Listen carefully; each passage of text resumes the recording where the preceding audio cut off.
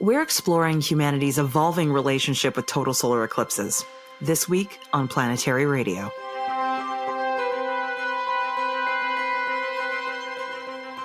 I'm Sarah Al-Ahmed of the Planetary Society, with more of the human adventure across our solar system and beyond. You and I might be excited for the upcoming total solar eclipse in Mexico, the United States, and Canada in April, but our ancestors, they might have had a different take. Ed Krupp, the director of Griffith Observatory in Los Angeles, joins us this week to talk about the field of archaeoastronomy and the various ways that cultures have interpreted solar eclipses over time. But first, you'll get to meet the Planetary Society's new science editor, Asa Stahl. He's putting his PhD in astrophysics to work, sharing space with everyone. We'll close out our show this week with Bruce Betts, the chief scientist of the Planetary Society, for What's Up. If you love Planetary Radio and want to stay informed about the latest space discoveries, make sure you hit that subscribe button on your favorite podcasting platform. By subscribing, you'll never miss an episode filled with new and awe-inspiring ways to know the cosmos and our place within it. We've been very fortunate to add 2 new people to the Planetary Society staff this last month. Dr. Asa Stahl, our new science editor, who you'll meet in a moment, and our new development associate, Simone Rain. I've had the chance to meet both of them in person, and as is the case with all of our coworkers, you can feel their enthusiasm in everything they do. It's always wonderful to have new people on the crew to help us share and advocate for space together. As a member of our communications team, you'll be hearing more from Asa in future shows. He's an astronomer, an award-winning children's book author, and a science communicator. Here's how he fell in love with space. Hi, Asa. Hi, thanks for having me. It's so wonderful to have you on the team. It's an interesting thing when you know that you're about to have a new coworker, but you have no idea who it is, and then magically they're an awesome person. So it's great to meet you. Wow, thank you. I really appreciate it. Yeah, it was also, imagine that, but for my end, times like 30 of meeting everyone at the same time. And then everyone also turns out to be super amazing. That's great. It's always very overwhelming when you meet the whole team and you're like, this is instantly awesome, cool space people everywhere, but still a little overwhelming. Can you tell us a little bit about your background? Yeah, absolutely. So I got into space, I think, in a weird way, unlike most other people at the Society and probably members of the Planetary Society as well.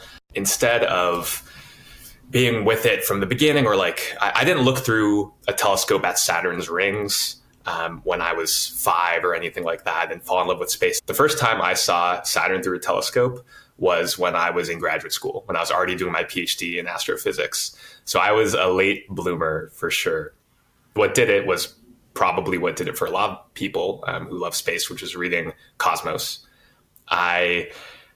I thought when I was a kid that I wanted to be an inventor because my favorite movie was Back to the Future. And I just wanted to be like Doc Brown and have like cool science experiments everywhere and crazy hair and goggles and stuff like that. But instead, I realized probably a little bit too late that that's not really a real job that you can have.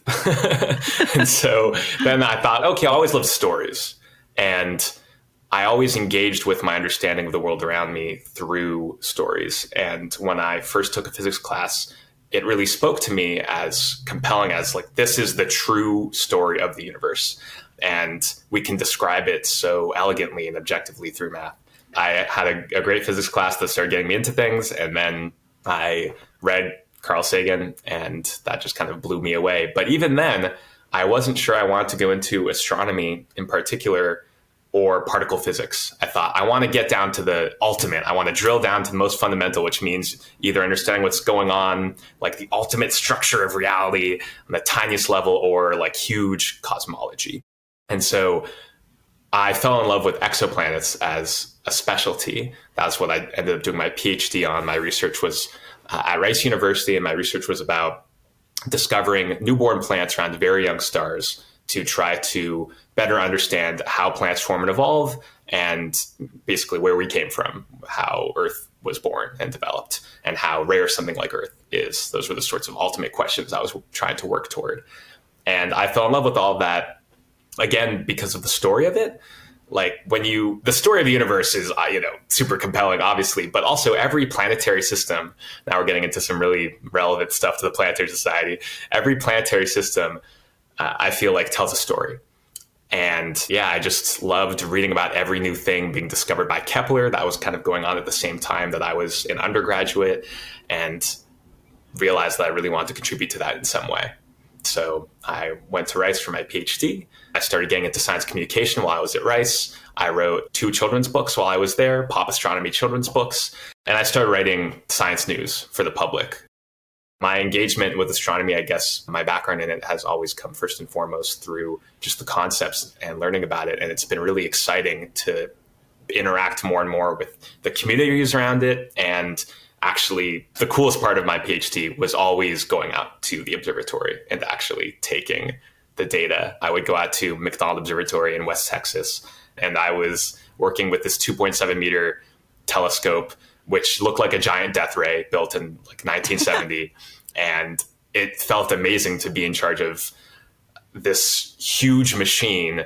I think I realized my first time when I went out to the observatory and I was standing by the telescope and it was completely dark and all you could see was starlight.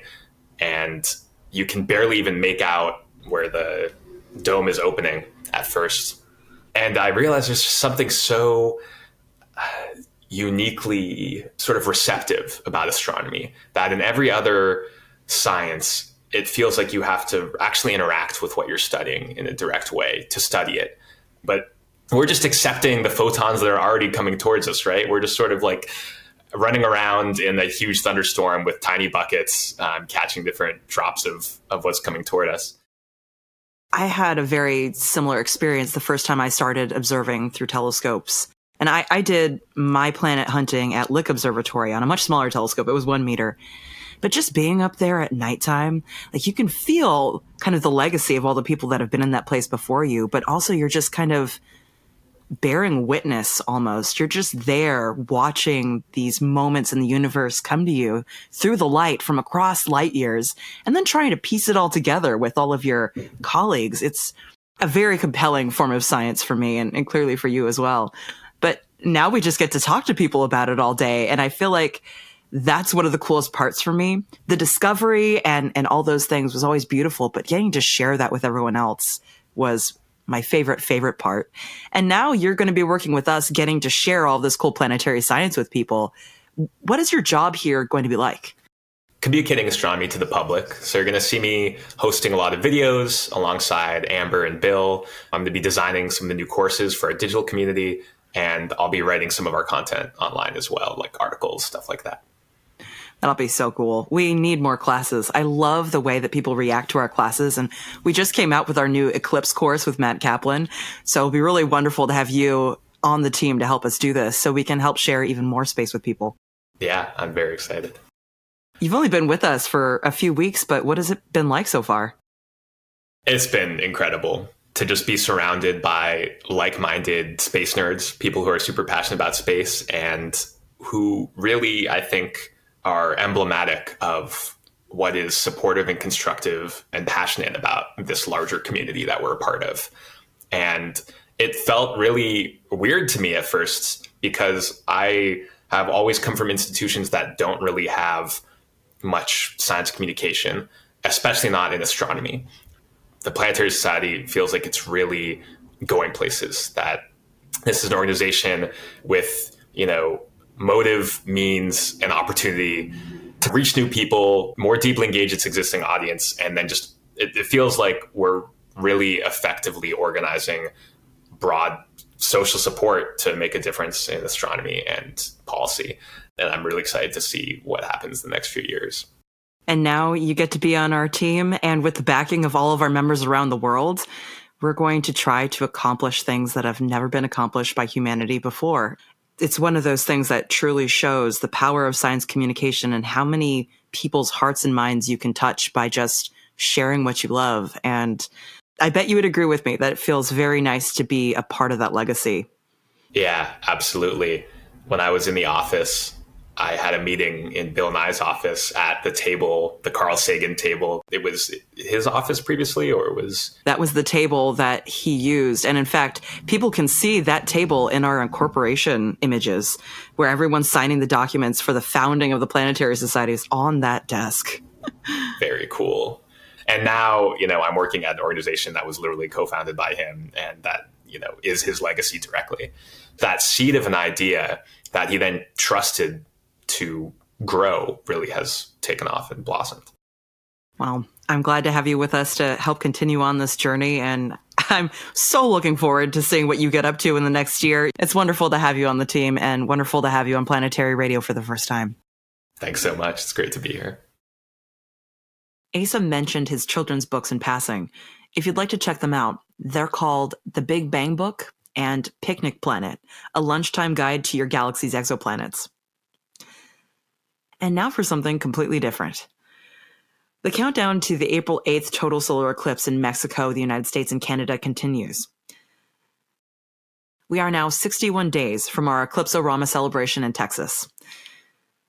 Total solar eclipses have fascinated humanity for millennia, but fascination and understanding are two very different things. We're fortunate to live in an era where science not only demystifies these events, but allows us to appreciate their beauty and significance on a different level. Total solar eclipses happen when the moon passes directly between the Earth and the sun, casting a shadow that briefly turns day into night. They're breathtaking if you understand them, but for much of human history, this sudden darkening of the sky wasn't an event that was eagerly anticipated by millions of people, each of them equipped with their protective glasses and their cameras and their telescopes. Eclipses were mysterious, but also scary. There are still many beautiful cultures on Earth today that have practices that reflect this. Thanks to the field of archaeoastronomy, we can bridge the gap between how our ancestors viewed these celestial events and how humanity thinks of them today. Our guest today is Dr. Ed Krupp. He's the director of Griffith Observatory in Los Angeles, California, and his thirst for understanding humanity's evolving relationship with the cosmos has taken him to archaeological sites around the world. Hi, Ed. It's wonderful to talk to you again. Nice to see you, of course, Sarah. You've been the director of Griffith Observatory for decades, and I believe that this year marks your 50th anniversary of the appointment of your time as acting director of the observatory. I think it's an anniversary that's worth marking because you've spent decades sharing astronomy with people from all around the world, and that's something that deserves at least a cake. Very sweet. I should, as long as you brought that up, I should just put it a little bit into perspective. It's actually quite a privilege to get to be able to do astronomy. There's no good reason why someone should be paid to do astronomy, but in fact, our civilization and our society has managed in one way or another to make that possible. And I'm ever grateful that something I had a mind to do as a kid and always wanted to do was actually possible to do. And so it seems a marvel to me that it's been that way. I feel very similarly privileged. I just get to spend all day sharing what I love with people and studying the wonder of the universe. And who doesn't want to have that job? That's so lucky and amazing. I wanted to say, during the lead up to the 2017 total solar eclipse in the United States, you gave a wonderful talk about the different ways that cultures have classically interpreted solar eclipses. And that you have this beautiful, unique knowledge of the subject matter because you're an archaeoastronomer. And for our audience who's unfamiliar with the term, would you mind explaining what archaeoastronomy is and why it's so important for understanding ancient cultures? Sure, and I hope you'll forgive me for making a minor correction. Yeah. I don't regard myself as an archaeoastronomer, and I'm not sure they really exist. There is archaeoastronomy, although these days the people interested in that subject, a word that's got way too many vowels, I usually call it cultural astronomy or astronomy and culture, and it embraces everything from prehistoric and ancient astronomy to anthropological studies, ethnography, and so on, and even popular culture. It can be everywhere and anywhere. But that said, the whole business of relating the meaning of the sky to people is certainly something that has attracted my attention ever since I first got involved with it, was also a little bit more than 50 years ago. How did you first become interested in the field? Well, a couple of things. I think there's a general curiosity that most people have in things like dinosaurs, paleontology, astronomy, and the wonders of the cosmos, and archaeology, and all of those ancient ruins and whatever mysteries people might imagine they contain. So that kind of just comes along from childhood. And when I was a lecturer at Griffith Observatory, we did a show that was about ancient astronomy, Egypt and Stonehenge, at least as it was understood at the time. And none of that, though, really propelled me in any particular direction with this material. But the fact is, when I first started working full-time at Griffith Observatory in 1972, and it was my first full-time job, I was suddenly realizing that a year from that time, the city would pay me to go on vacation for 2 weeks. And I thought that was really miraculous, quite a marvel, especially after 6 years in graduate school where there is no vacation. And so I thought I better do an astronomical mission. I should make use of this vacation. And there were a couple of false starts with an eclipse in Mauritania that never happened, but that was the sort of gist of it. Gee, I think I'd try this and that. And during those months of 72 headed toward the summer of 73, because I was a collector of books and I would get catalogs from various places, including Blackwell's in Oxford, England. And so I get these catalogs and I page through them and see if there's anything of interest to me. And I was going down one page and I came across this title, Megalithic Lunar Observatories by Professor Alexander Thom. And I thought, I know what megalithic is. That's big stones. That's like Stonehenge. I know what lunar is, for gosh sakes. That's the moon. And observatories, well, those are observatories. But I do not know how these three things go together. And so I sent away for the book, just as a lark to see. And after reading the book, which is rather technical, I thought, gee, this is odd. There are all these places in England and Scotland and Wales. Nobody knows anything about them. There are over 900 stone circles in Britain, and those are just the only ones that are left. You know, there's way more of that in antiquity. And so I thought, because interpretations had led to some astronomical elements of these places, that I should go have a look, that I would go on an expedition to see and photograph these sites, evaluate them in the field, and come back sort of as people might say back in the last century, like Frank Buck, who went out capturing wild animals and bringing them back to zoos and circuses. I'd bring back the prehistoric British monuments alive to Los Angeles, and maybe we do a planetarium show or something. I didn't know. So I went off on that trip, and the trip itself had a number of unexpected marvels develop out of it, including running in, quite by chance, to Professor Thom, who wrote the book, as we were on the way to Orkney, which he had persuaded me to visit when I contacted him by mail prior to ever leaving. And so had a look at a number of these places, came back with, 120 rolls of film. I know people don't know what film is anymore, but that's how we took pictures in those days. And then I had the curious discovery that it was possible to go away out of the country for 2 weeks and come back, and people thought you were an expert for going and looking at these things. So the next thing I knew, UCLA was asking me to put together a course, and then to put together a course, you have to find people. And I realized there was this handful, and it was literally a handful of people in the U.S. and beyond who were interested in this kind of thing. And so that began a kind of a more serious and formalized pursuit of this. And the studies themselves evolved out of that. More people found more people. But I started this long-winded anecdote by saying I'm not really an archaeoastronomer, although I think there's archaeoastronomy. And that's because this examination of ancient and prehistoric and traditional astronomy is really a conversation that includes everybody that has an interest. I mean, it includes art historians and archaeologists and anthropologists and historians of astronomy and astronomers and engineers and people who are interested in the history of religion. And so it's cross-disciplinary character is what actually made it work, that you wound up talking to people who knew things that you didn't know, but you needed to know. And that continues how it's proceeded. It's gotten more organized, more developed since then, but that's how it began. There have to be some really unique challenges to trying to interpret ancient cultures' different sites that were based on astronomy. How do you even go about trying to figure out what they were trying to do with the site if no one has figured it out before?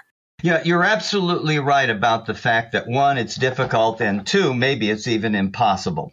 What those conditions do is invite speculation. And speculation is really dangerous because it just romanticizes the past and doesn't necessarily get you closer to the truth. So you really do have to wrestle with what evidence you have and how well then you can know something given the evidence. And that means there is no clear-cut methodology that says, okay, if you do this, this, and this, you've got it right. I think the primary principle that's required when you look at any ancient site is the insistence of finding independent lines of evidence that converge. And they're not going to prove your point, but they might at least make it seem more plausible, more sensible. And some problems are harder than others. For example, I had the pleasure, really, of working my way through the field notes of John Peabody Harrington, an extraordinary American anthropologist. He went all over the country collecting information on tribal peoples and languages, and he'd put them on notes and fill trunks with them and then leave the trunks one place or another. A lot of them now are at the UC, University of California, some are in the Smithsonian, but he never published much of this stuff.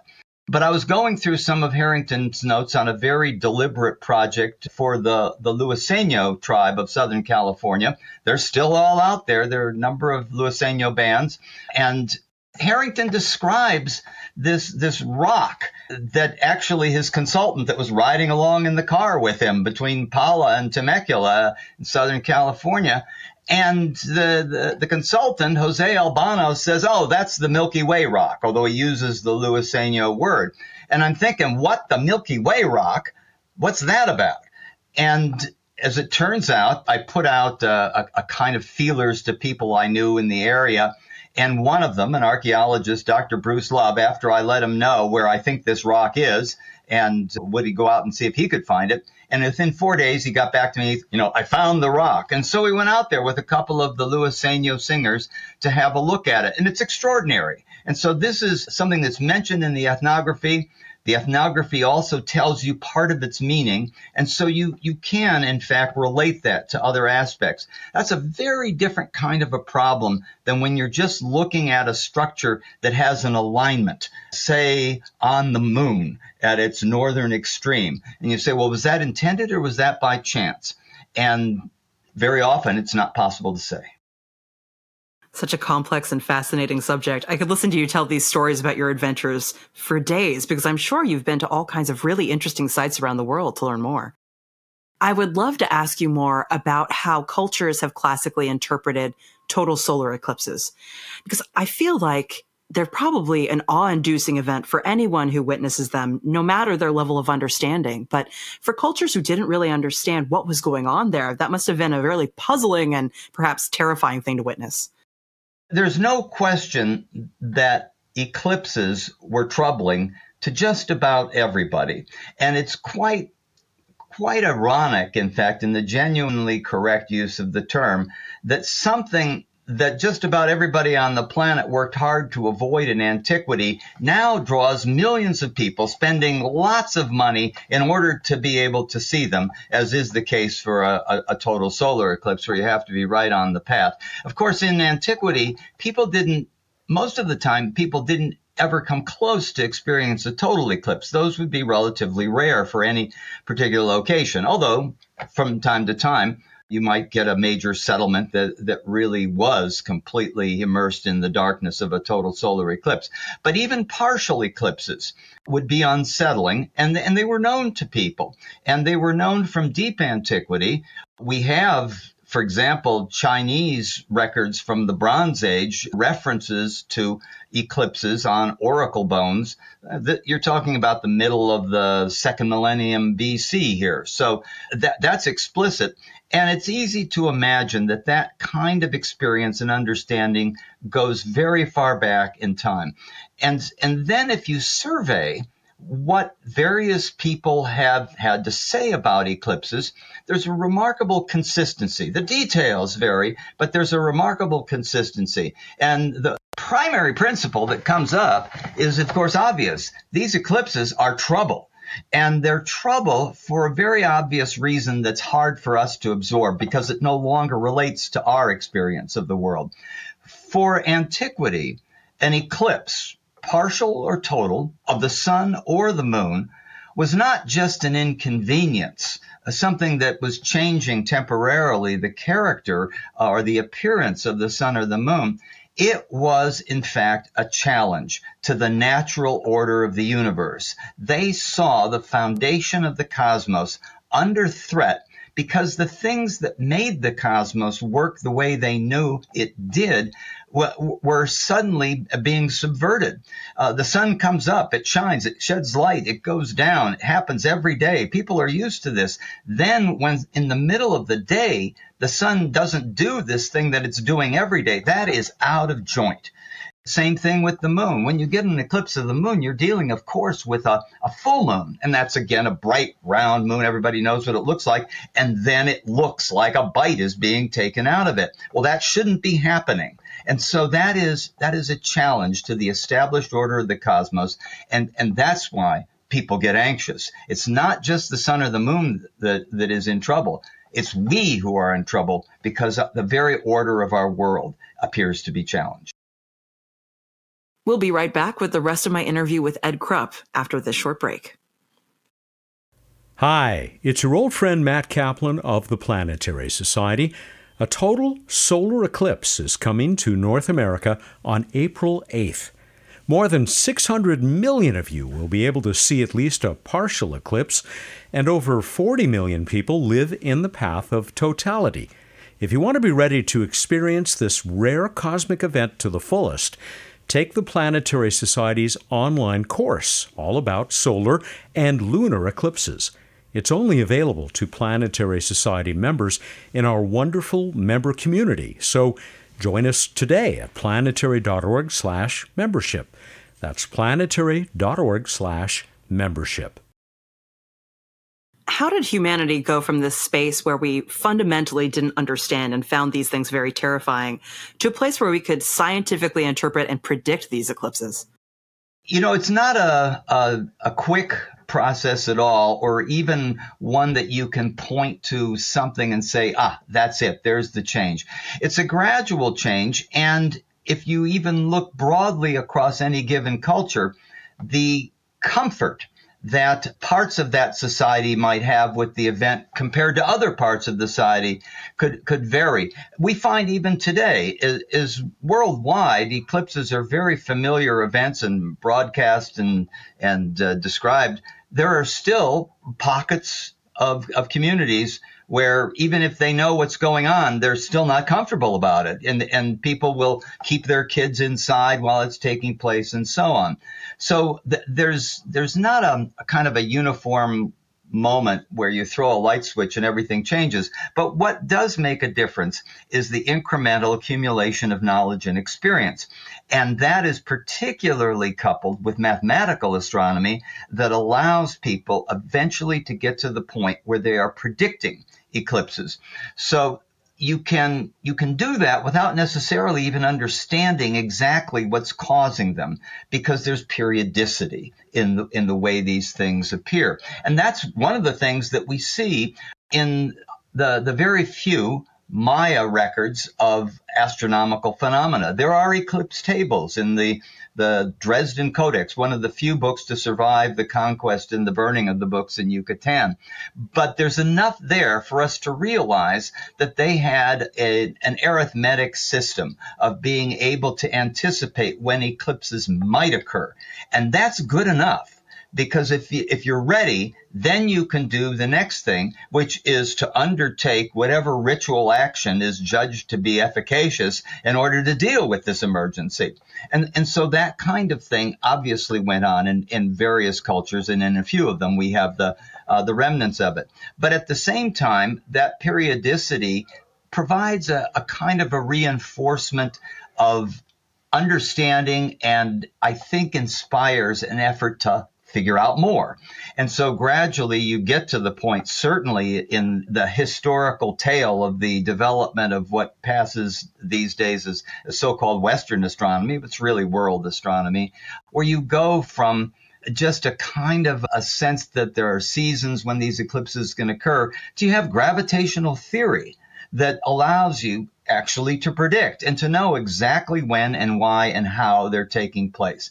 And so that's the full pageant. I mean, you've got to go from Ptolemy through Copernicus, through Kepler. You got to get through Newton as well. And all of those people have contributed, and many more, to this ability that we have now today to just send everybody out there, and buy T-shirts. And it's so funny because I have never seen the grounds of the observatory so packed as when we had eclipses. And one of my favorite memories was always us during lunar eclipses going around and banging on pots and pans to try to banish the dragon or the whatever monster or demon was eating the moon. That was always one of my favorite experiences with you personally. Well, as you know, we were always successful. Well, we are awesome. But also, it brings up this question for me. We knew that was something that they did for lunar eclipses, but what did cultures around the world do in the context of solar eclipses to try to reestablish that power or bring the sun back if it was being eaten? Yeah, it varies, of course, from culture to culture, but it's not a whole lot different from the kind of thing that you just described for the moon. Making noise of some kind was considered important by a variety of people. And it was essentially intended to make that creature, whatever it might be, that appeared to be taking a bite out of the sun, to just back off, to go away. And so you would find a similar kind of thing of banging on pots and pans taking place, or other ritual activity that's sort of like equivalent to marching around the breakfast table, where people mobilize, they burn incense, they undertake activities that seem culturally sensible to them. But the primary issue really is to try to interrupt the process in order to restore order. Well, this upcoming total solar eclipse on April 8th is occurring in Mexico, the United States, and Canada. Do you have any tales of how people in North America used to traditionally interpret these events? Well, it's, again, not so very different depending on the eclipse and the group of people. There is a retreat in many traditional societies of the general population inside to keep away from whatever is going on. Sometimes, for example, in the Great Plains, Rocky Mountain slopes, the idea was to burn a big fire, which would again disturb through that process the creature that was up there and causing this kind of mayhem. And even in historic times, there is a fine tale of one of the tribal men going outside near Fort Sill and in the midst of an eclipse firing his rifle at the eclipsed sun. And of course, the whole community around him applauded because, again, it all backed off and no one doubted that he was effective in taking care of that problem. I've definitely heard some stories of native cultures in the United States firing arrows at the sun and that kind of thing to try to get it back. It's really beautiful to learn how all of these different cultures interpreted this, but it seems that across cultures, across continents, humans had a similar perception and dealt with it very similarly. Yeah, I think the underlying theme is for all practical purposes universal. There are a couple of exceptions, but they are rare. It just goes back to that same point mentioned earlier, where people realize that the world is not how it should be, and they need to do something to help bring it back because they're under threat. And the visualization of the threat, for the most part, as a creature taking a bite, whether it's a dragon or a dog, a snake, any of those things would be always imagined as being visible by the fractional disappearance of the circular disk of either the moon or the sun, because it does look like something is taking a bite. And so that way of talking about it cuts across almost all cultures with very, very few exceptions. And it's because that's what they're seeing. And as a result, they're just trying to make sense out of the phenomena that they are encountering. In the case of ancient Mexico, particularly the Maya, but it bleeds into central Mexico as well from some more southern Maya territory. The planet Venus in particular was known, and it was regarded as the agent, or at least a primary agent of eclipses, and it was portrayed most often, not exclusively, but most often as a snake, as a serpent with jaws taking a bite. But the reason that occurred that way is that Venus pops out almost in every eclipse. So when the sun goes into total eclipse, you will almost invariably see Venus in the sky with it.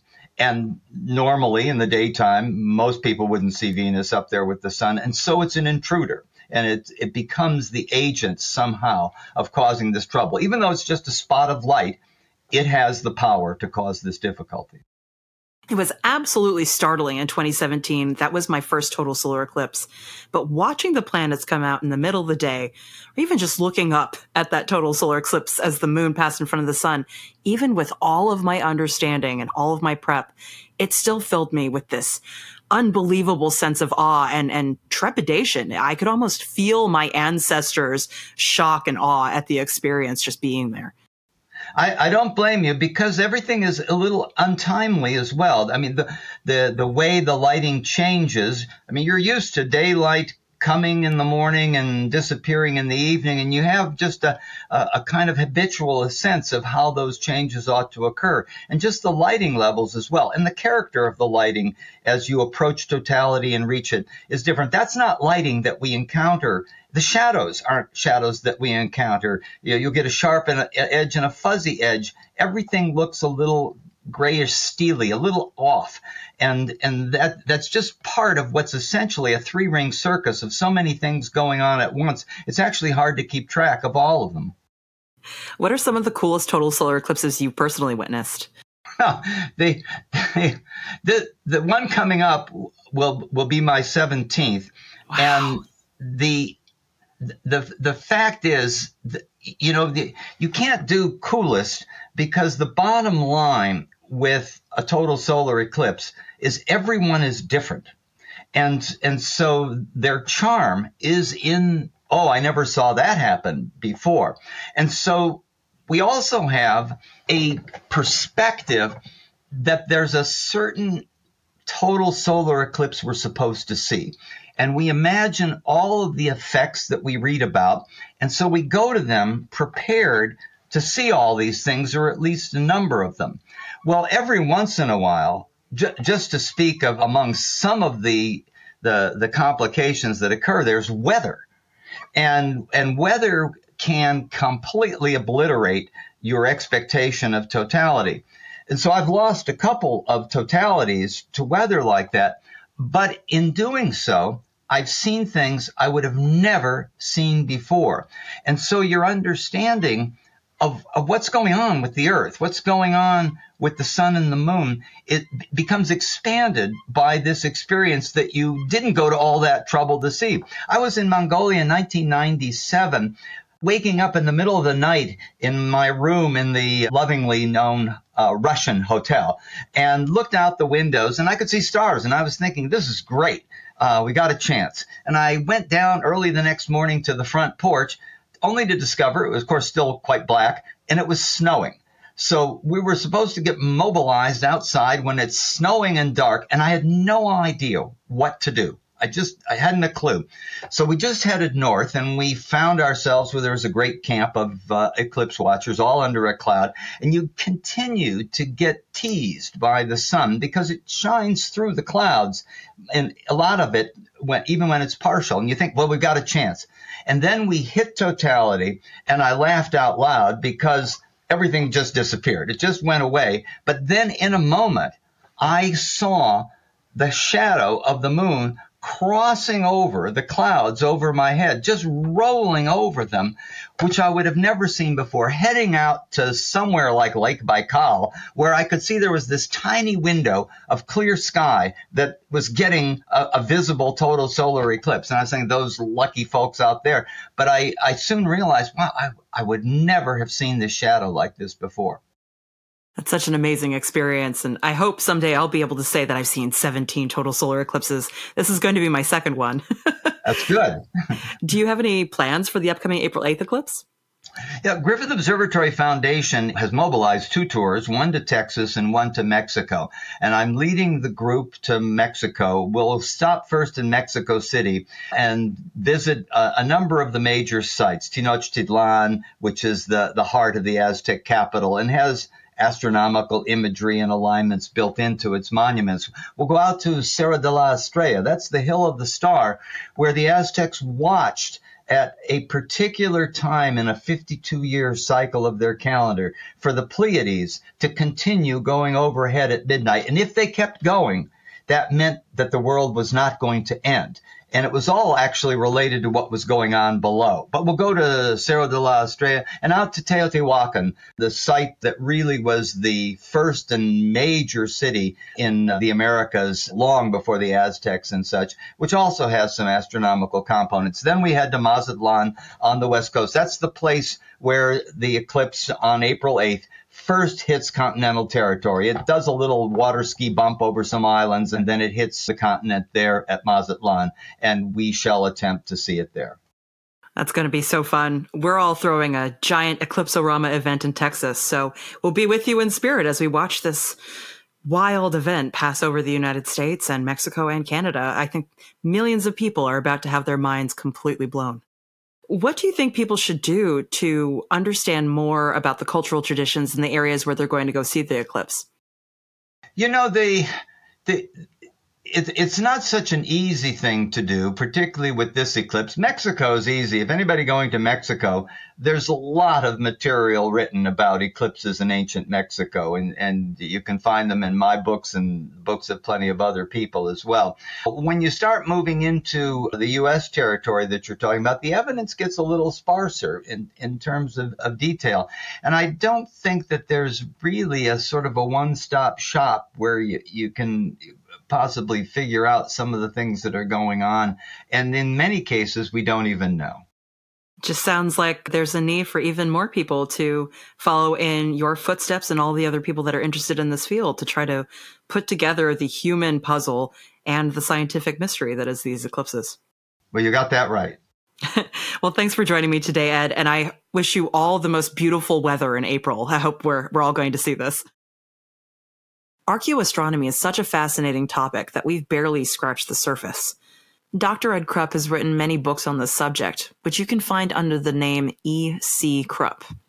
Some that you might be interested in would be Echoes of Ancient Skies, The Astronomy of Ancient Civilizations, Archaeoastronomy and the Roots of Science, and Sky Watchers, Shamans, and Kings, Astronomy and the Archaeology of Power. On a personal note, Ed played a huge role in my development as a science communicator. He edited my articles for years, and I learned a lot. Here's to all of the mentors that helped us along our way. And speaking of which, here's the Planetary Society's chief scientist and generally awesome person, Bruce Betts, for What's Up. Hey, Bruce. Hey, Sarah. I had a really good time talking to Ed Krupp about the ways that people throughout history have thought about solar eclipses. And I think what really stuck with me most was this idea that eclipses were like a violation of the natural order. I don't know if you've ever felt like that staring up at an eclipse, but I kind of get it. I can see that, especially when you don't understand the natural order, as was true hundreds of years ago. But I guess I think it's truly amazing and cool, but I see it more as a real example of the three-dimensional nature of the objects and the orbits, and something we don't get to see, particularly with our own eyes, our carefully protected eyes. And so I guess in that respect, I think it just demonstrates the natural order. I mean, what's more ordered than a perfect syzygy? But honestly, I mean, the word syzygy? Syzygy. Okay. I didn't even know what that word was until I graduated from college, and someone gave me a bottle of wine called syzygy, and I had to look it up. Right? It's funny. I really felt, as I was staring up at that total solar eclipse, even with all of my knowledge, it was like I could feel the trembling of my ancestors looking up at that thing. It was just so profoundly outside of my everyday experience. Weird. Super weird. It's super weird. And if you didn't know that was coming or what the heck was going on, that'd be bad hoodoo, you'd think. Part of what's really cool about the things that Ed Krupp said is that in order to gain this knowledge, he's basically gotten to travel around the world looking at these ancient archaeological sites that were designed for astronomical purposes. Have you ever been to such a location? I'm sure that's happened at some point in your life. It has, although I don't know that there's a sure way to know that. But yes, but when I was a wee bit of a tyke, I mean, old enough to remember things, but when I was 10-ish, 10 to 12, we went to Chichen Itza, where there is an observatory building the Mayans had, which, of course, they had their grasp of the calendar, which, caused us to all die in 2012. No, that was a confusion of modern people. So anyway, it's pretty wild to think about it, and it would be interesting. I look forward to hearing your interview about the archaeoastronomy sites.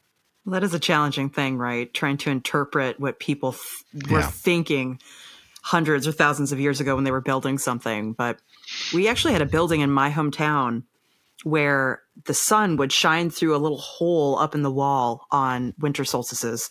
The whole town would try to be out there to go see this specific moment when the sun as it was crossing high overhead, cross the meridian, would go right through that hole. It was awesome. Cool. I got to do that. Where's my drill? Right? How cool would that be? We should drill a hole at the HQ, just up in the wall. Yes, we should do that, but not let anyone hear this because they might know who it is. We'll just ask Bill Nye. I don't know if people know this, but every once in a while, Bill Nye just adds something cool to our office. I went in there a few months ago and caught him screwing a piece of Martian meteorite into the wall. Didn't see that coming. Oh, yeah, that was good. I like that he did that. That piece of Martian meteorite was living in my file cabinet for quite a while, so really? I'm glad it's free and displayed now. We also had Asa Stahl, our new science editor, on the show this week. And oh, good. I think that's really cool. We've got one more scientist on the team. It's wonderful to have another astrophysicist to talk to about all the nitty-gritty weird stuff that we are very passionate about. Except for the astrophysicist part, but yeah. We'll be on that side, and you can argue with us about planetary science, and then Bill can teach us all something cool because he's magic. Wow, I did not know that. That explains several things, but anywho,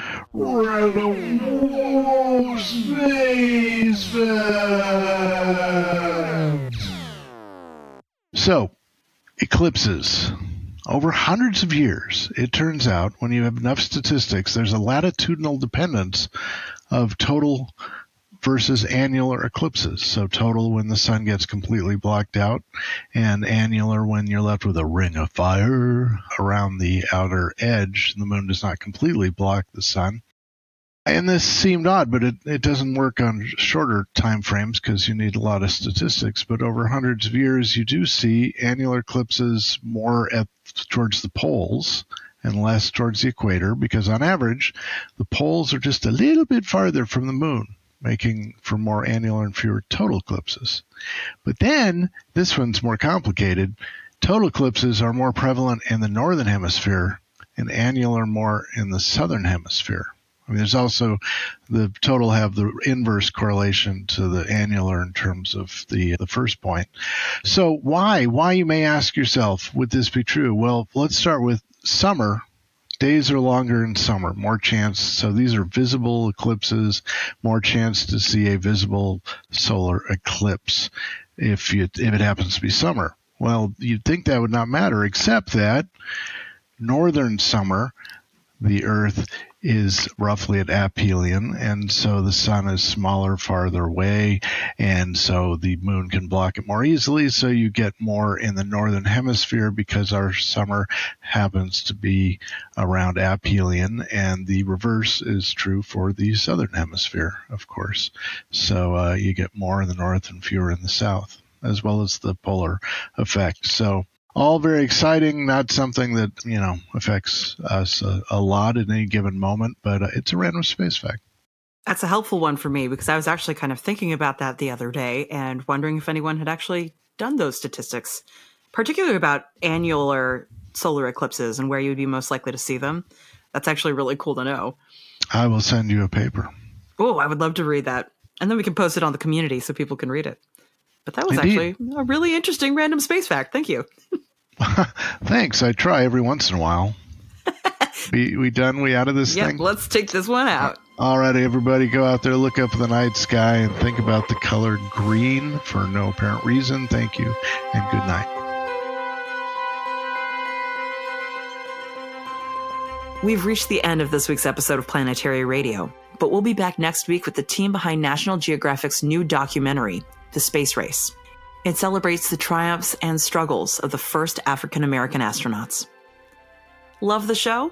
You can get Planetary Radio t-shirts at planetary.org/shop, along with all kinds of other cool spacey merchandise. Help others discover the passion, beauty, and joy of space science and exploration by leaving a review or a rating on platforms like Apple Podcasts and Spotify. Your feedback not only brightens our day, but helps other curious minds find their place in space through Planetary Radio. You can also send us your space thoughts, questions, and poetry at our email at planetaryradio@planetary.org. Or if you're a Planetary Society member, leave a comment in the Planetary Radio space in our member community app. Planetary Radio is produced by the Planetary Society in Pasadena, California, and is made possible by our members around the world who stare into the face of the unknown and pull out a telescope. You can join us as we share the joy of space science at planetary.org/join. Mark Culverda and Ray Paoletta are our associate producers.